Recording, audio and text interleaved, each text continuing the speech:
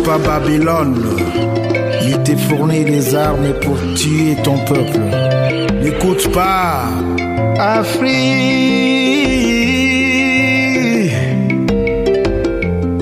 Africa nanga oya batwa cheveux crepus. Batwa mayele bo simba ni babige. Oya bilanga bo simba ni ba Congo. Simba ni maboko mungu na lekate o Africa. Malobate musalande. Muindo ya ngolo Africa mobali ya mbingao Africa hatonda mosolo Africa. Tu gâtes ton nom par-ci par-là. Quand c'était les blancs en white, négro a souffert mais c'était mal les connaître. Négro a combattu pour arriver en black, devenu le stade de la guerre. And welcome to Congo Live, the authentic voice of the Congolese people. This is your host, Patricia Lokwa, and joining me today in the studio is Kambale Musavuli. How are you today, Kambale? I'm good. Glad to be back in the DC area for the weekend. How are you? I'm doing great. I'm looking forward to the show today to talk about Africans and in specific Congolese in the diaspora. Some of the questions we'll be asking today are: how can Africa rise with such and much of its intellectual capital outside of the continent? Can the sons and daughters of Africa living outside the continent return to build their home? Can the cheetah generation make a difference in Africa? The cheetah generation? What's that about again? Well, why don't you I know I'm also learning, and I had that question for you. Why don't you elaborate a little bit more on what is the cheetah generation? That's the same expression I had the first time I heard that from Professor George Aite, as he was describing the generation of young Africans living abroad in the United States, in Europe, and other places around the world, where they've left their countries to find new opportunities and get exposed to other experiences around the world.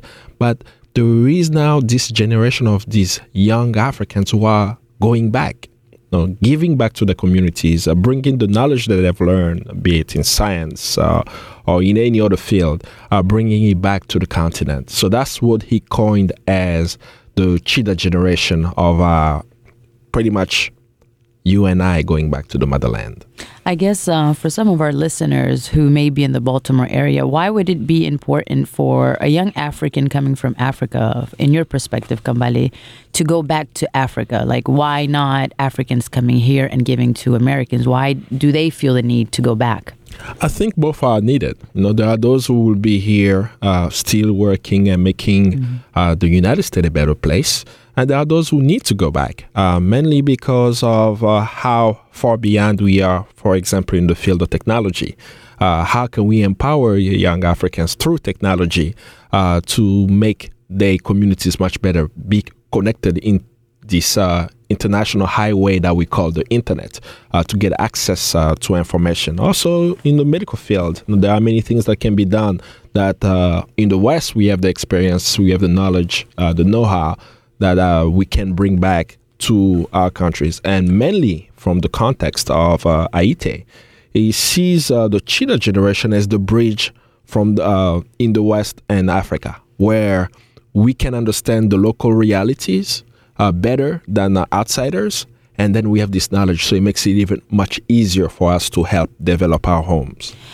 Speaking of the cheetah generation, we're going to have a great guest who's going to be on the show today, Pichu Malamba, who's going to be joining us, who did what Kambale has just mentioned, went back to Africa, gave back, took some of the knowledge. And I'm sure, Kambale, you want to correct me. He always looks at me when I'm saying these names like, come on, Patricia. No, Pichu Malamba is going to be with us very soon. Very, very energetic young man. But before we bring him on... You want to make sure you do the news. It's always important. So go ahead and share with us. Jean-Marie Kalonji, a young Congolese activist on the ground from the youth group for the Fourth Voice, Quatrième Voix, is still being detained by the Congolese Intelligence Agency, our so-called CIA in the Congo. He was arrested on December 15th of 2015, and he's being detained without charges. He was organizing youth in Congo to know more about the civic responsibilities and engage them in the electoral process in the Congo. 6 young activists from the youth group Lucha, who were sentenced to 2 years in prison for attempting to foment a revolt, of course that's the opinion of the Congolese government, they were sentenced originally to 10 years in jail. 2 years in jail, but now their sentences has been reduced to 6 months. The arrest and sentencing has generated international outcry against the Kabila regime.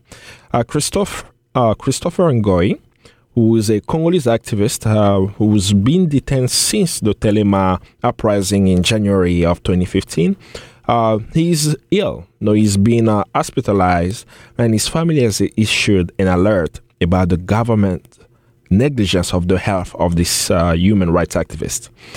As I mentioned, he was arrested in January because the government believes that he was responsible of organizing the uprising, but we do believe that the reason why he's arrested is among the people on the ground who exposed the government after the uprising of snatching up dead bodies in hospitals to what we believe lowering the number of deaths that were going to be reported after the uprising. The Congo Basin rainforest is often referred to as the world's second lung behind the Amazon. Congo's Minister of Environment recently declared that the government will end its moratorium on the provision of new licenses for logging. What does that really mean? The Congo forest has so many trees that sold to the international market, and many Western nations, Western corporations have had access and licenses to cut the trees there, which will have an ecological impact to the planet. The fact that there was a moratorium to stop the cutting of the trees was actually something great, but unfortunately the Congolese government is going to be allowing this to happen. Lastly, the controversy that has arisen over the presidential election to take place later this month, actually the elections to take place later this month in Congo, Kabila's presidential majority has demanded that certain individuals enrolled to run for governor be struck from the candidate's role. The Electoral Commission considered and determined that only 76 of the 135 submissions were valid. This action on the part of the Electoral Commission raises serious concerns about its independence from Kabila's presidential majority coalition.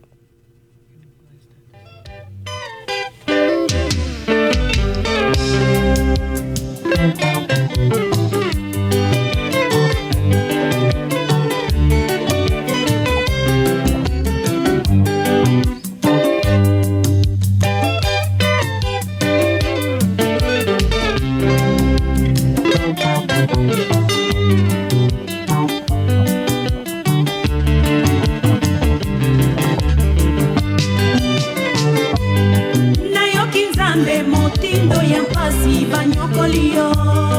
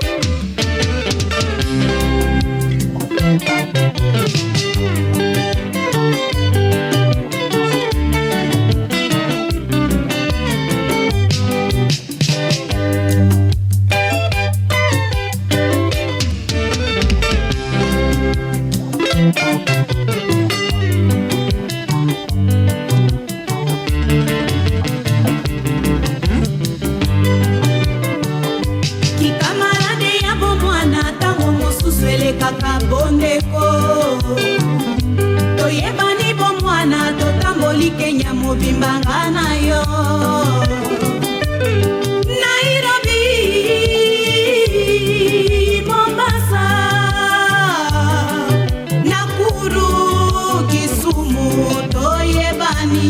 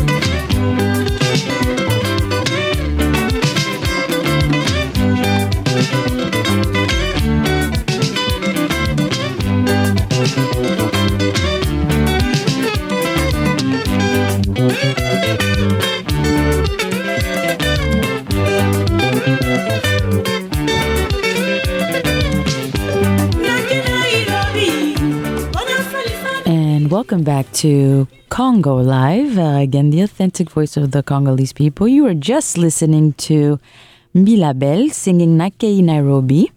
In this song, she speaks of the long-lost love from the singer living in Nairobi, Kenya, and hoping one day to reunite in Kinshasa. And our guest has also just returned from a trip to Kenya. And he was there working with the company he's with. He's going to share with us more when he comes on. But to let our listeners know how esteemed our guest is, I will read his bio. He has such an extensive bio around the work that he does. Now, Pichu Malaba is a young Congolese entrepreneur and political strategist with a solid understanding of the fortunes of Africa and the subsequent political quagmire as the result of the African continent mismanagement by both African leaders and the West. He has worked in South Africa, Zimbabwe, Kenya, Nigeria, Ethiopia, Zambia, and Botswana, mainly in the field of neurophysiology. And we'll hear more what that actually means.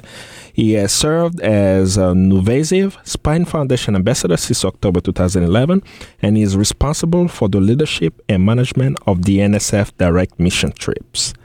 He holds a technical engineering degree from the Advanced School of Applied Technology in Kinshasa, ISTA, a BS degree in industrial technology from Illinois State University, a master in business administration from Colorado Technical University, and certification in neurophysiological intraoperative neuromonitoring and the coveted Nuvasiv Extreme Lateral Interbody Fusion certification.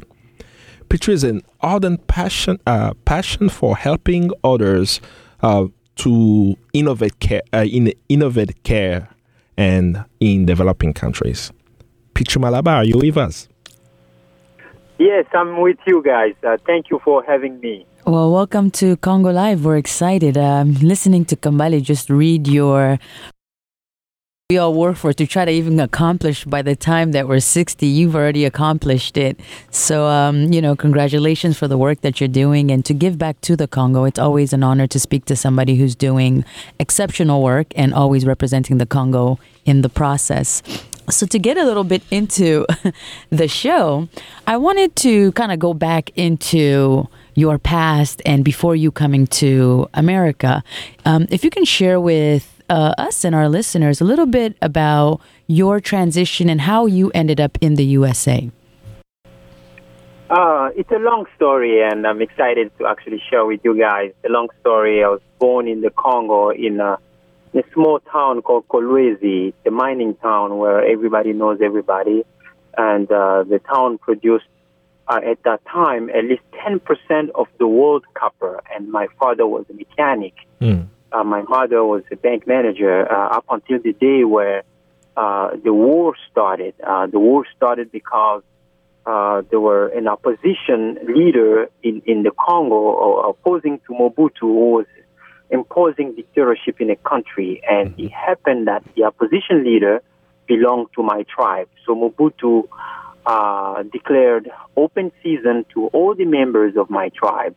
Wow. And that's how my story started, basically, from being in school, in a Catholic boarding school, to a refugee camp for 5 years, mainly homeless. So that's kind of what I went through, and it's a long story, but as we go, maybe you can discover a little more about that. Definitely. Thank you for sharing with us, because I think it's important for sometimes for people to go back and hear a little bit about the history behind individuals that we have on the show. From time to time, I think it's important to see where the person's drive comes from. And when they hear these stories, and when I hear these stories, it's a reminder that not everybody is born into opportunity. And sometimes we go through challenges in life. And when you go through these challenges, they define who you are. And as we speak about them defining who you are, I know recently you were in Kenya. We were just playing a song by Mbila Bell talking about her being in Kenya. Can you share a little bit about how was your trip in Kenya? My trip in Kenya was exciting. It was great. I go to Kenya 4 times a year for mission trips. So basically, the company that I work for, it's a medical device company. We manufacture devices, prosthesis for spine reconstruction. So when the company approached me 5 years, 6 years ago, and I wanted to know, based upon my story, what we can do for Africa. So I told them, let's go back. Let's go to Africa and train them about what we do. You know, as you know, spine surgery is one of the most expensive surgeries you can get here in America, let alone in Africa. And in Africa, we don't have expertise in terms of surgeons' skill set. There is no spine fellowship in the whole continent of Africa except South Africa. So the sub-Saharan Africa, there is zero spine training. If you want to do spine or any other expertise such as heart surgery or lung surgery or anything, you have to come to the West. And then you have to spend a lot of money to get trained. And it would not make sense for such a person to go back to Africa only to get paid almost close to nothing. So most people who come here get trained, they stayed here in America and then live their lives. So I realized that we have to do something about the pathologies in Africa. So we wanted to go back and start training locals on their ground and facilitate our training by providing lectures and didactic and surgeries for free. And with that, we have allowed surgeons, especially like in Kenya, where when I landed in Kenya 5-6 years ago, there were no spine surgeons. Today, you have 15 solid spine surgeons that can provide care for 43 million people. At least the 43 million people have an option today to go someplace and be treated and know they will have a better outcome. So the trip in February was similar. It was more on a little bit advanced. Now that we have done so many trips, we have done 19 missions in Kenya, and this one was more on deformity-focused mission. So basically, we select patients with deformed spine, and we correct them and get them back to their lives. How many people have you trained so far in Kenya, if you have to give a quantitative number? So if I can take into account the nursing staff, pre-op and post-op, surgeons, residents, I would say close to 100 people that are trained to take care of spine pathologies in the country. Wow, that's quite a lot. You know, it's very impressive. And I want to hear more also about the Novasiv Spine Foundation, because you work with them very closely, and you're doing this training and just looking into your last trip. I'm seeing that you were speaking in Tennessee just not long ago, I think February 29th, if I'm not mistaken. What was that event about, and what is the other aspect of the work of the foundation around just spine abroad and also here in the United States? Yeah, so in Tennessee, as you know, for us to bring spine surgeries in developing nations, we need to get help from other companies such as logistics company like FedEx company. So the FedEx Corporation has been helping us in minimizing the cost of shipping and handling and custom clearance in different countries. Okay. So with that being said, the FedEx in Nashville, when I landed, so I just came from Africa on Monday, around 4 I landed in Nashville, and at 7 I had a speech to give out to Wow. at the T.J. Martell Foundation, which is a foundation that recognizes people in various fields, the people that are trying to change lives in various capacities. So I was supposed to give the awards to a Global Citizenship Award to FedEx Corporation. And the FedEx founder, Mr. Frederick Smith, was the recipient, was the person that actually received the award, and they allowed me to kind of give the perspective of what I think about changing lives on this planet, and how we should all partner together to hold the people who don't have, who are disadvantaged, economically disadvantaged people, so we can help them move forward. I see. And how did you get interested in neurophysiology? Let's say some sort of obscure type of specialty. How did you get exposed to that and decided, oh, this is what I'm going to do? Right. So I think I cannot say my story about making this statement.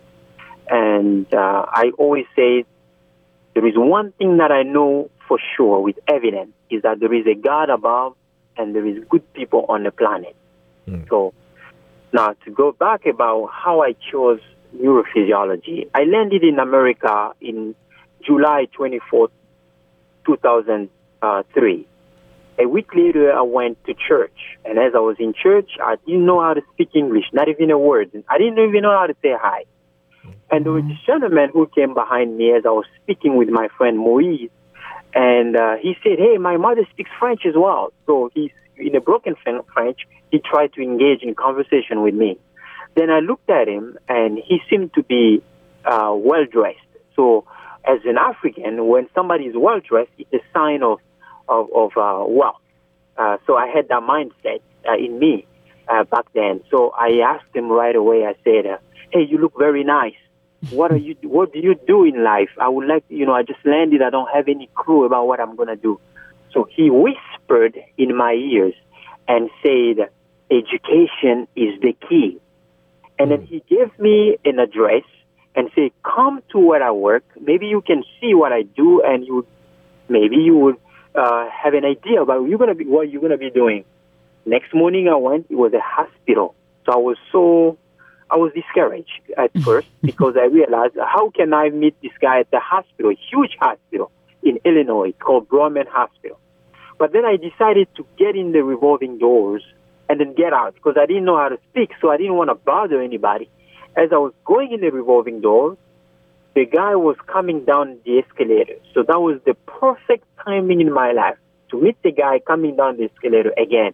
And he recognized me, brought me to the ORs, the operating rooms, without checking me in with he just said, oh, you come and I'll show you what I do. It turns out he was a spine surgeon. So he brought me to the changing room. We put scrubs in and my shoe covers and I went to the OR. And then as soon as we got to the doors, he said, are you going to be fine with blood? I was like, I don't know. I realized as he asked that question, I pictured the carnage that I saw in a refugee camp, people being killed and all of that. So I said, if I've seen that, I'm probably going to be good in the operating room. So I told him, I'll be fine. I got in the operating room. Sure enough, the guy was a spine surgeon. He was doing spine surgery on that day, and he, in the middle of the case, he talked to me. He said in French, "If you learn how to speak English," and he said this, "if you learn how to speak English with no accent, I will hire you in 5 months." So he gave me the challenge: learn how to speak English in 5 months, and I'll hire you. Wow. And that was my challenge. I went to Barnes and Noble, bought a dictionary for $15. I started memorizing words, 10 words in the morning, 10 in the afternoon. So I had a dictionary, which is French-English, English-French. I could read the words and then know the meaning and then memorize. 5 months later, I called the guy in English. I said, "Hey, what up? Can you give me a job?" So the guy gave me a job, and the job was, he gave me this big binder in neurophysiology and say, "You read this, and then you need to get a board certification in neurophysiology, and that would be your ticket in life." So, again, another challenge. He paid me $10 to read. So every time I would come to the office, I would read for a few hours. He would pay me $10 an hour. Wow. It was not easy. So I had to go back to school. So I attended 2 universities at the same time in order to manage my passion, which was engineering, and then neurophysiology, which was a challenge. So I had, on one hand, 2 years later, a degree in information technology at Illinois State University, and then a board certification in neurophysiology. And that was the beginning of my story in America. I love hearing your story. It's very inspirational. I'm just sitting here. I forgot even about that I was on Congo Live. I'm just like focused on this story. But let's take a short break, and we'll be right back, and we can talk a little bit more about your transition to Kenya and in Africa. Sure.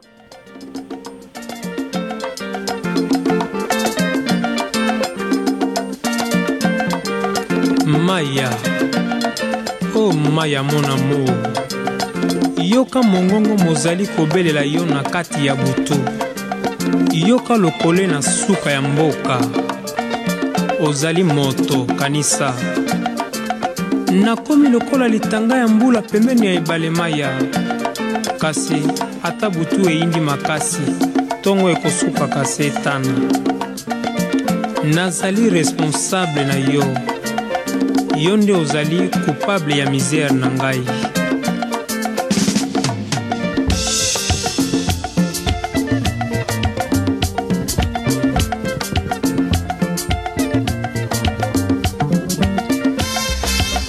Maya ngai natangi maboko na moto, makambo matoninga motema e. Nakomi kotanga mikolo na misapi, nakomi nde kobanga. Bala liboso tosalaki matata, ezalaki kaka boye.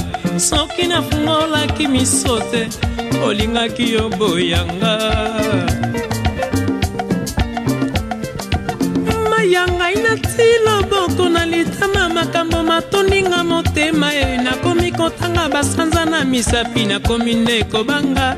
Mbala liboso yo keneki isiro e, ezalaki kaka boye. Soki nafutaki tikete nalanda yo, olingaki yo zonga te. Mayana misilo lemo nazoki, makila masangani na soya monoko, mosusu na bwaka mosusu na mela, nakomi na badute. Pala eleki yo sengaki divorce, obandaki kaka boye. Soki nalandaki lolendo na yo, ezalaki setoka bwana e. Oh Kisasa mboka te. Moto zali kokufa bango bazali koseka. Moto nakei kosenga conseil, akomi nde koseka pe kotongo konga na pembeni. Likambo ya kokamo. Zuzu ya mesana kosambisa matata yanga na yo Maya. Nzoka nde alula kayo lisusu. Mokili compliqué, hein? Mipiko lisuki na moto, sango na yoki na bonde kondima. Nazangi confiance na mato inanga moko, nzoto ekomi somo somo e. Moto aliaka nanga sani moko, lelo yo akoma mbanda. Oni yokana lokola liwa, osali zoba lokola ndokie. Oh mama ena namipikoli suki na moto sango nayoki na bondeko ndima nazangi confiance na matoi nanga moko nzoto ekomi somosomo moto aliaka na ngai sani moko lelo yo akoma mbanda oni yokanda lokola liwa osali zoba lokola ndoki yeye maya nakomi lokola moto baswi na nyoka nakomi kobanga ta moselekete ya mpamba mpasi ya moninga bakoyoka kasi na matoi lokola lisolo kasi ekosala yo na motema lokola ye te bakabaka badefisaka basimbisaka kaka se mbongo maya kasi bokono to mpasi ya bolingo héritier azalaka te maladi ya bolingo dokotolo azalaka te ekosilaka se na moto apesaki yo yango akendeke bongo te atako ya siliki abungaka nzela ya ndako te kasi ekomi lelo nga na luka oyokanaka bongo te nalingaka toswana mpoto misana nyonso ambiance ya libala bitumba bazuwa na miso ya bato na misana kobondela yo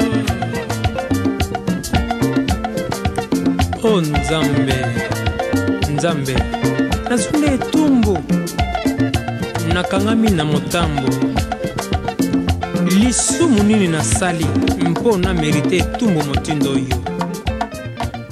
And welcome back to Congo Live.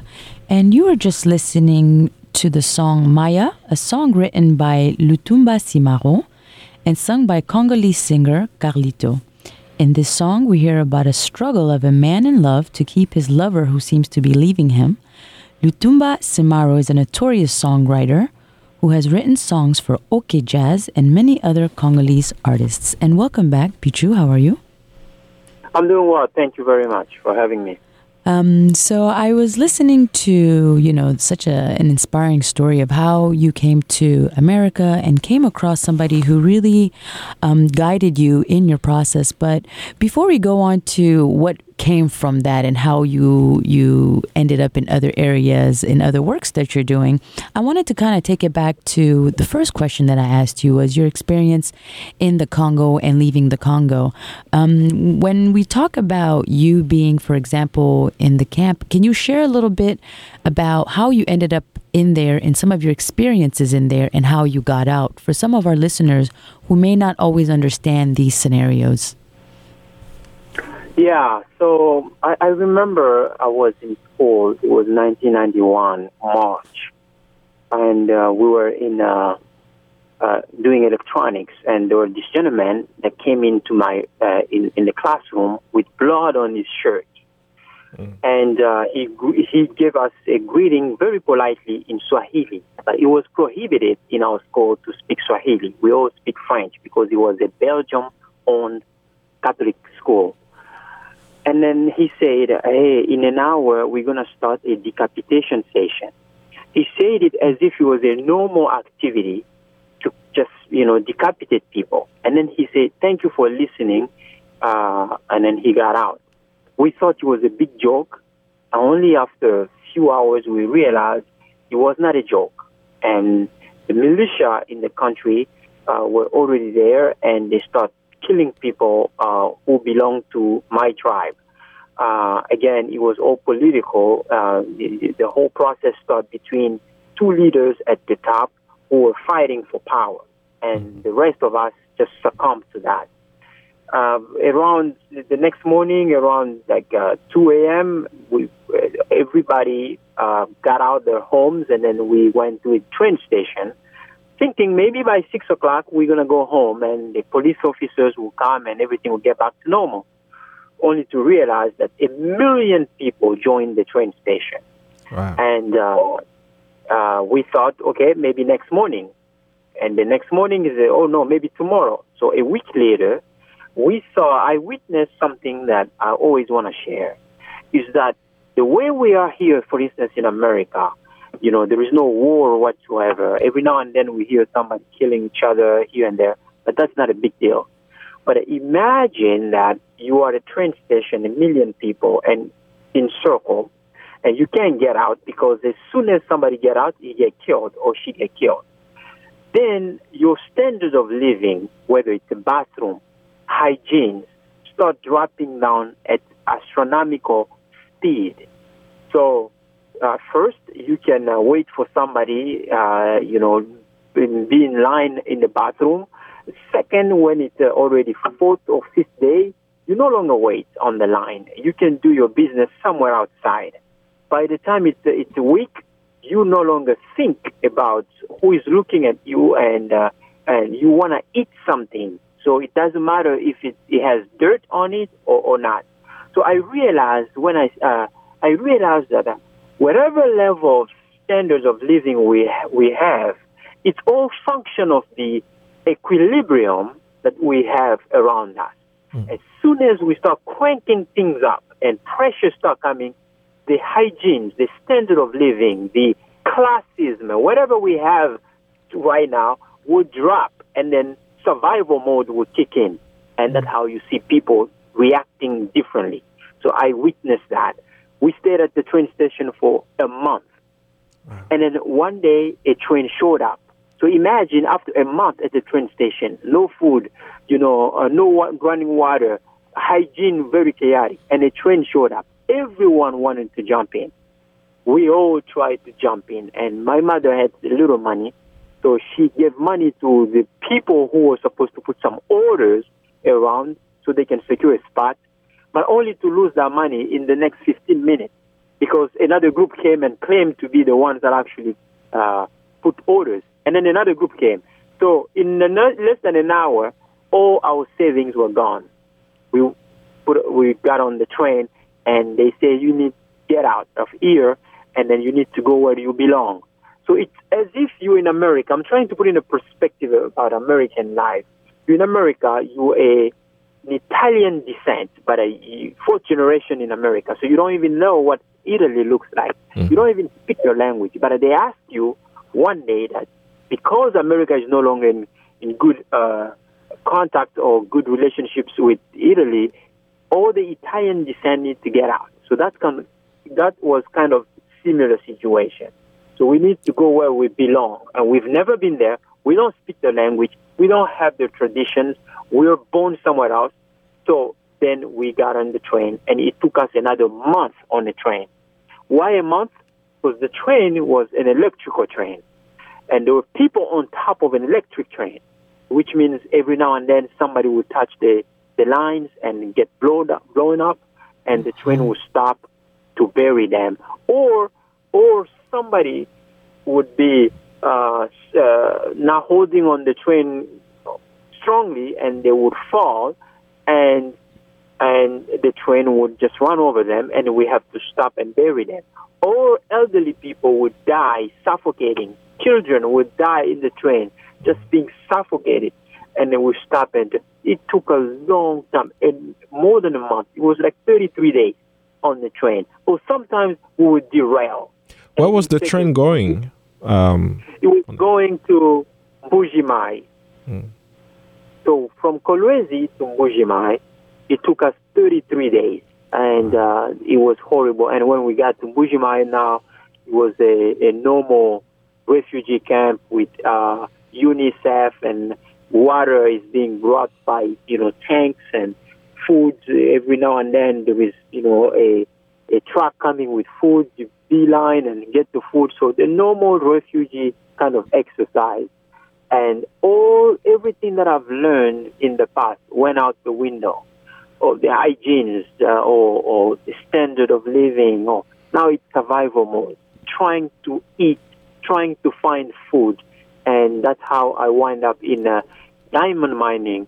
If you guys have seen the movie Blood Diamonds, that movie depicts at least 90% of accuracy what we were used to live. I was only 16 when I got in the diamond, but survival mode, you have to work and then get paid a little for the warlords in the diamond. So that was kind of our lives in Mbuji-Mayi for the next 5 years. I have a question for you. I've always, my main focus right now is education, and I work with children, and I'm starting to really grasp the psychological effects of different things that happen to children and how it influences their thought process at an older age. I'm really interested in just trying to understand your mind during this period. You've shared a lot of things that an average person in the USA doesn't really go through, or may not even go through their entire life. What was going on through your head at the age of 14, 15, 16 as you're seeing all of this? What were you thinking? Did you lose a sense of hope, or were you just so focused on survival that nothing else mattered around you? And to have your mother who's there, what was going on in your mind regarding what is happening in the world? I think the first question in my mind was why? The why question. Why this is happening to us? Because every now and then you see kids in the car being brought to school by their parents. Every now and then you see kids playing on the playground with their parents, and while you're in the refugee camp. Every now and then when you get out of the refugee camp, go find for food, you see kids in the store being bought, with ice cream. So then you realize, why me? Why us? Why this happened to us? So I came up with an understanding that the why question is actually a natural question to human beings. But it's a very dangerous question when you ask. Because what happens is that you start looking for fault in you. Maybe something is wrong with you. Maybe something is wrong with your family. Maybe something is wrong with your country or your tribe. You start looking for negative things. You start going on a very slippery slope, and then it's natural. It's going there. Now, I was so fortunate. As I was asking the why question, one day I went to join the rebel group. So when you get the why question, at some point you want to stop everything else around you, because you realize it's so unfair that you are suffering, but other folks are living a better life. So it would be better to restart the whole thing over again by maybe blowing everything up. So today in my life, when I see people in the Middle East being blown away, but I understand that. I understand that they've reached the bottom level of the why question, and that's so dangerous. But me, I was so fortunate. I went to join a rebel group, the Kabila group, the one that is in power right now, and I interviewed with them. And as I was interviewing with them, I looked at the former president, who was a speaker for them at that time. He misbuttoned his shirt. He had misbuttoned his shirt. So just that, it was a question that dawned on me. Like, okay, if this guy cannot put correctly his shirt, obviously he cannot lead us. Then as I got out, somehow, almost as if it was an audible voice, I heard something in me saying, why do you ask why? Why can't you ask how? Then I switch from a why question to a how. So a how question is basically you say, whatever is happening around me, I really don't care. But how am I going to get out of here? So you're on a positive note. You're no longer on a negative, trying to point fingers on somebody why this happened to us. How is a good question to ask, but only few people get to ask how in the first place. So when we come back, we'll get to the how we can make Congo a better place. All right.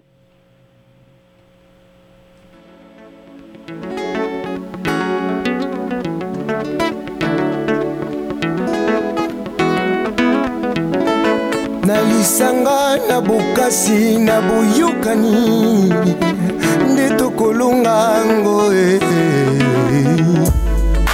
peuple congolais tilema bokutana na kitaka yo congolais. Je lève mes yeux vers le ciel, je vois la lune, les étoiles, je plane Congo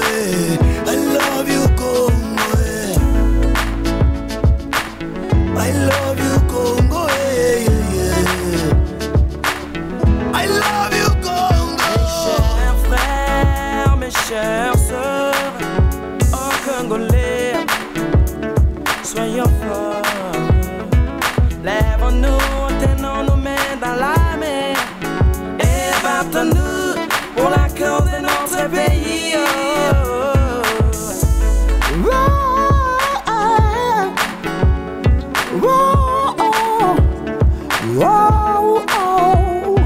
Nabomoko, osimana loboko, tokabola kopo, ya bondeko, bana kongo. Iko vile,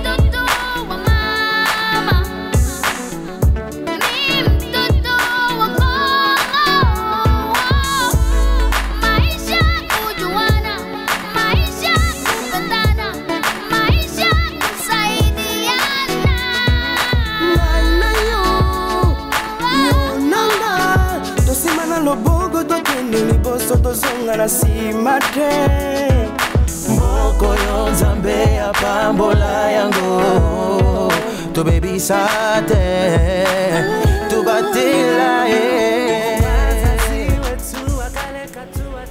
And welcome back to Congo Live, the authentic voice of the Congolese people. We're having a great conversation with Pichu, who's talking to us about his transition into the USA.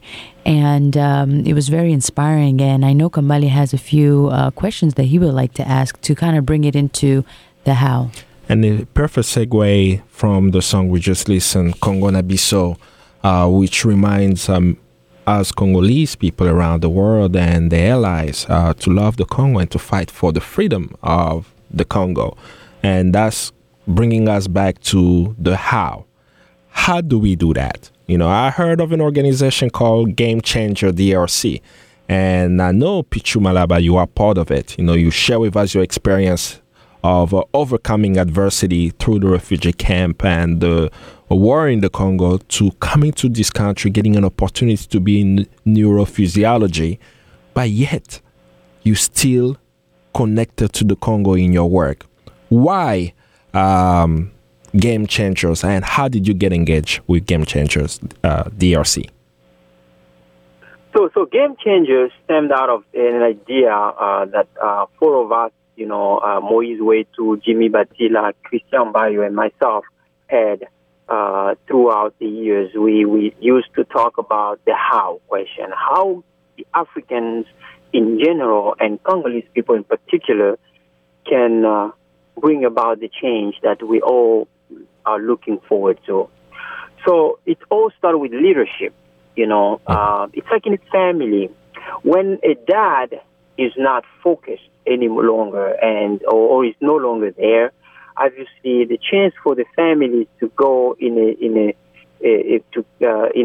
way that is not really good, that chance is great. But when the dad is there and focused and know exactly how to lead their family, chance for that family to move forward and have good kids that will go to school and be leaders in community is also great.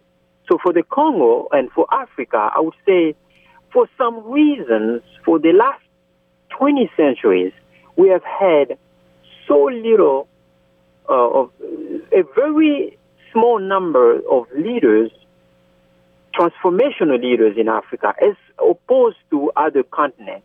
You know, we take Europe or America, where we had the Abraham Lincolns or all these, you know, the founders of America who put together good philosophies and a foundation for this country, for instance. But in Africa, we had very little. I would cite, you know, I would put Mandela, Nelson Mandela, Kwame Nkrumah, and Patrice Emery Lumumba, but a very few. So we need a new generation. We need the new leadership, new kind of leaders in this new generation. But we have to define maybe the profile of these leaders. The new leaders are supposed to be the people that actually grew up in Africa, first of all. Mm-hmm. They understand the African mentality and also they understand the flaws of the African traditions. because there are so many flaws on that tradition, but also have left the continent to come and learn from outside in the West, from the best outside America, for instance, or Europe, where you get to see advancement in technologies, and you get to see opportunities being created. You get to see innovation be put forward. Mm-hmm. So with that being said, then we can bring back to Africa. So that's what we're trying to do. Myself, in my field, what I'm trying to do is this. I realized that for the last 60 years, the West have been donating money to African countries. Yeah. Almost $1 trillion have been gone to Africa itself. But when you go to Africa and you ask for infrastructure reflecting $1 trillion donated by America, you can't even see anything. Yeah. And then you ask yourself, is this because of wrongdoing, or is this because the people that were donating were malicious, or is the recipients were malicious? What's wrong? Then you realize that none of the above.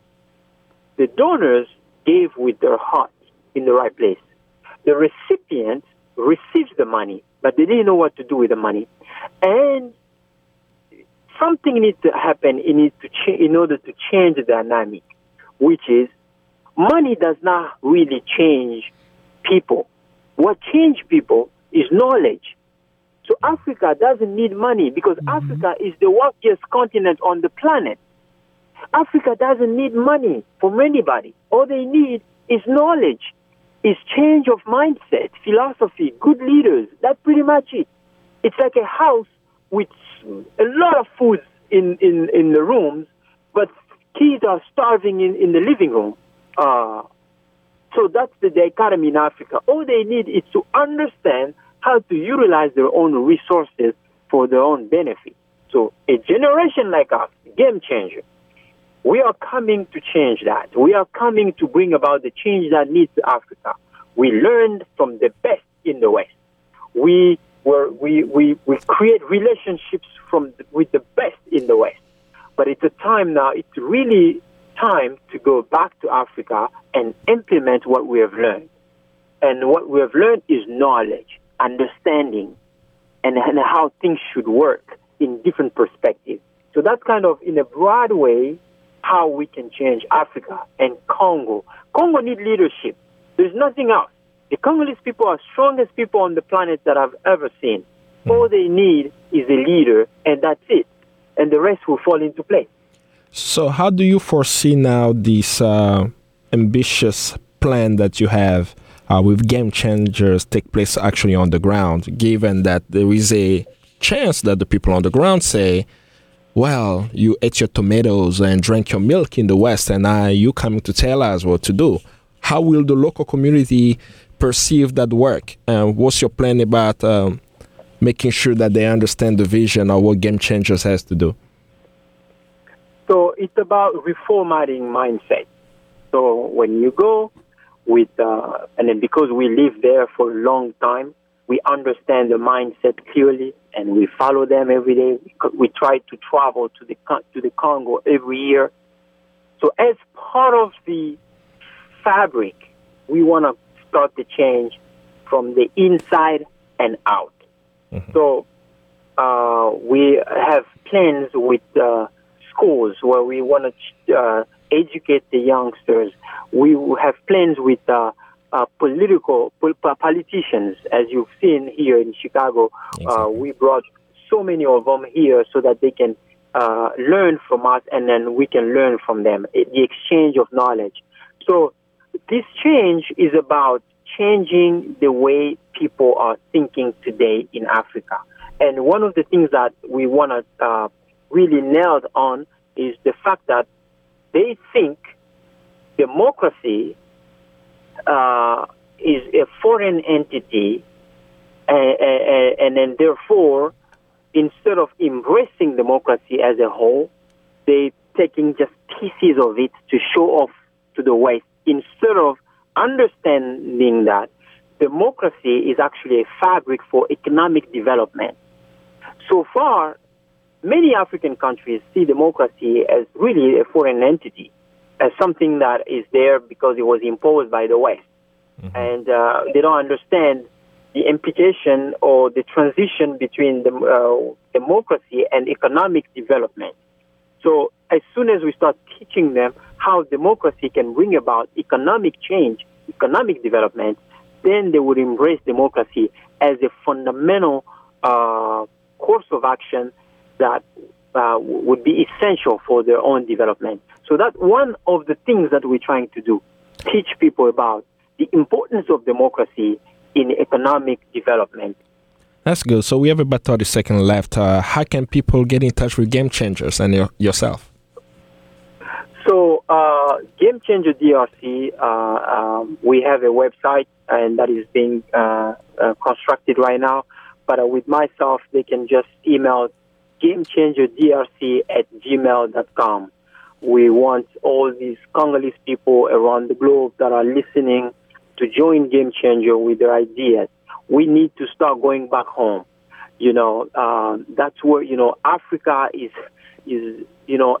every time I go to Africa, I love Africa. It's one of the best continents, wealthiest continents, and the future of Africa is ours. We have it in our hands. This is about time for us to change the game. Please join. Email us at gamechangerdrc@gmail.com. Thank you so much, Mr. Malaba. You have me motivated. I'm about to go on Game Changers and join. It was such an honor to have you on the show. It's very insightful, and thank you for sharing your story. It's always an honor to have individuals like yourself who inspire us Congolese to do more, to get involved more. And we want to thank our engineer for doing such a great job, and Lubangi Munyanya for putting always a great show, and of course Kambale, thank you for joining us today. The last song is Nakei Kasilobi Nakozonga. So I'm so excited. We have left the Congo, but we will return to the Congo soon. Thank you so much, Mr. Malamba. Thank you for having me. Thank you. All right. Pasina pasie Nakei Kasilobi Nakozonga Atandele o Mobembo Ezali Ndeli Wateo